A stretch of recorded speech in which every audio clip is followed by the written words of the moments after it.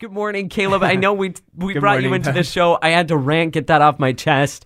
But let's bring it back to some good headlines.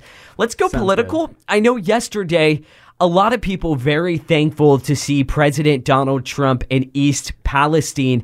You saw the looks, the excitement on the ground in Ohio. I know you come from that area. Yeah. And a lot of people just excited to actually see someone address their needs where they're at in East Palestine. Yeah, President Trump showed up, and I think he showed us who he truly is. And, as soon as he landed, he was talking to Ohio Senator J.D. Vance and the mayor of East Palestine. And as soon as he started talking to them, the crowd started chanting, "Trump, Trump, USA, we love you, Trump." And he delivered truckloads of bottled water, canned goods, Trump water, and other water nonetheless. Yes, it's clean water, which is what these people need right now, and cleaning supplies. And in addition to that, he spoke to them. He went out into the crowds and he talked to people, and then he made a surprise visit at none other than his favorite place, McDonald's. And he bought everybody food, and then he got Big Macs for the police and fire department. So I think politically speaking, if anybody's looking for the GOP primary, it's going to be tough to beat that kind of candidate. Trump he showed up at a time when Biden was overseas, the first lady also in Africa. And so they're both overseas. Pete Buttigieg, he visited. Finally gets there. After Trump. So I think, Trump really showed that he does care about the people. And, even from his initial campaign, he left, his rich, lavish life to serve as president. And, for most people, serving as president is an honor. And it's like, oh, you get all these things. You get to live in the White House. For him, it's kind of downsizing. Yeah. In that regard. I'm sure it was the greatest honor of his life, though. But realistically, if you've seen pictures of Mar-a-Lago, it looks like heaven. There's not gold everywhere in the White House. Yeah, that's true.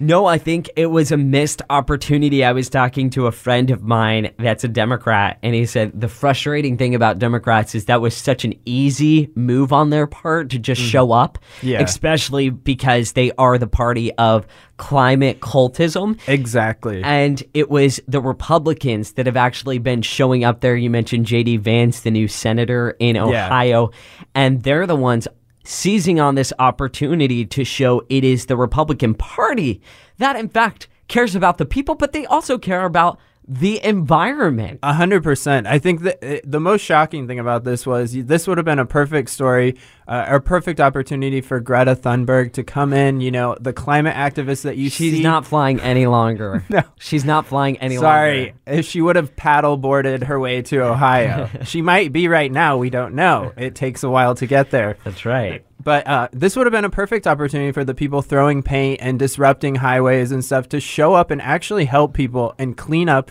water and the ground that had animals were dying. I mean, this was a huge story, and it still took the Biden administration that long to get there.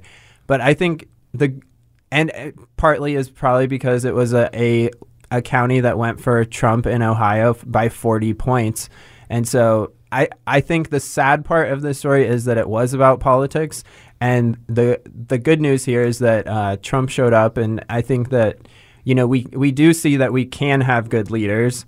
Yeah. Good news. If we elect them. Speaking of leaders and some good news, it was almost bad news, but good news because I know you covered this. I saw the president took another tumble up. Oh, Typically, you tumbled down. He fell up the stairs. Is he doing okay this morning? What's the White House? Are they doing okay? The tumble did not affect him physically, but I think mentally we need to pray for the president's cognitive abilities. And we see that every day. And this administration, Karine Jean-Pierre yesterday, just every day is a new blunder and every day is a new. So I think we just need to, we need to pray for him. They need a quick retirement, I think would be helpful for them. So the Asbury Revival, yeah, it didn't make its way to Pennsylvania Avenue in Washington is what I'm hearing. Unfortunately, which brings us to an update that we have that we will bring to you after the break on the Asbury Revival. Some good news, but some developing news with that. We'll take a break and we'll hit that up next.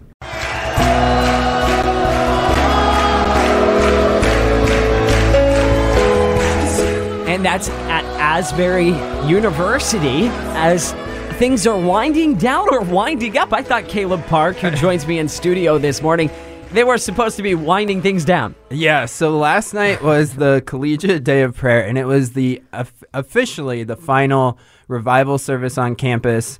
The president announced of the university, but it really it blew up, and it was a 3-hour long service, and over the so it started on February 8th, the revival. It lasted over 360 hours. Prayer, worship, Bible reading, repentance, surrendering to Christ. And so, a lot of headlines say the revival's ending, but I do want to share that it's good news, because for a lot of people, it's just beginning. They said, organizers said that hundreds of people gave their life to Christ for the first time, and thousands rededicated their lives. And they came from all regions of the U.S., and they had a lot of people from other countries as well fly in. And last night they had the Collegiate Day of Prayer. It was What is that? Yeah, so it's where universities and college campuses around the country pray for revival. This was the 200th day of prayer that they had, and it was already planned. So it was kind of like a perfect ending, and they had over 200 campuses represented at Asbury last night. And a big part of it, too, is that people adopt a campus, Christians around the country. So it's really generational. So you had a lot of people that, adopted campuses across the country and across the nation. And I remember this when I was in college. We did something for this, but it was small. I mean, last night seeing that, I watched the entire 3-hour stream or on live stream, and I was posting some of the videos like you just heard of the worship. And Lindy Kofer, she led that song. She's a worship leader. I had the opportunity to interview her while I was at Fox News about just her heart for revival, and she does college ministry, and she has for so many years. So it was cool to think back that when I spoke to her then, and just seeing how she was there for the final, worship set as they closed out this historic revival that's caught headlines on CNN, Washington Post, New York Times, all these places that you wouldn't expect to see Gen Z on fire for God in these mainstream news outlets. Okay, but I hate to be the curmudgeon, but I mean, imagine being the people responsible for ending it.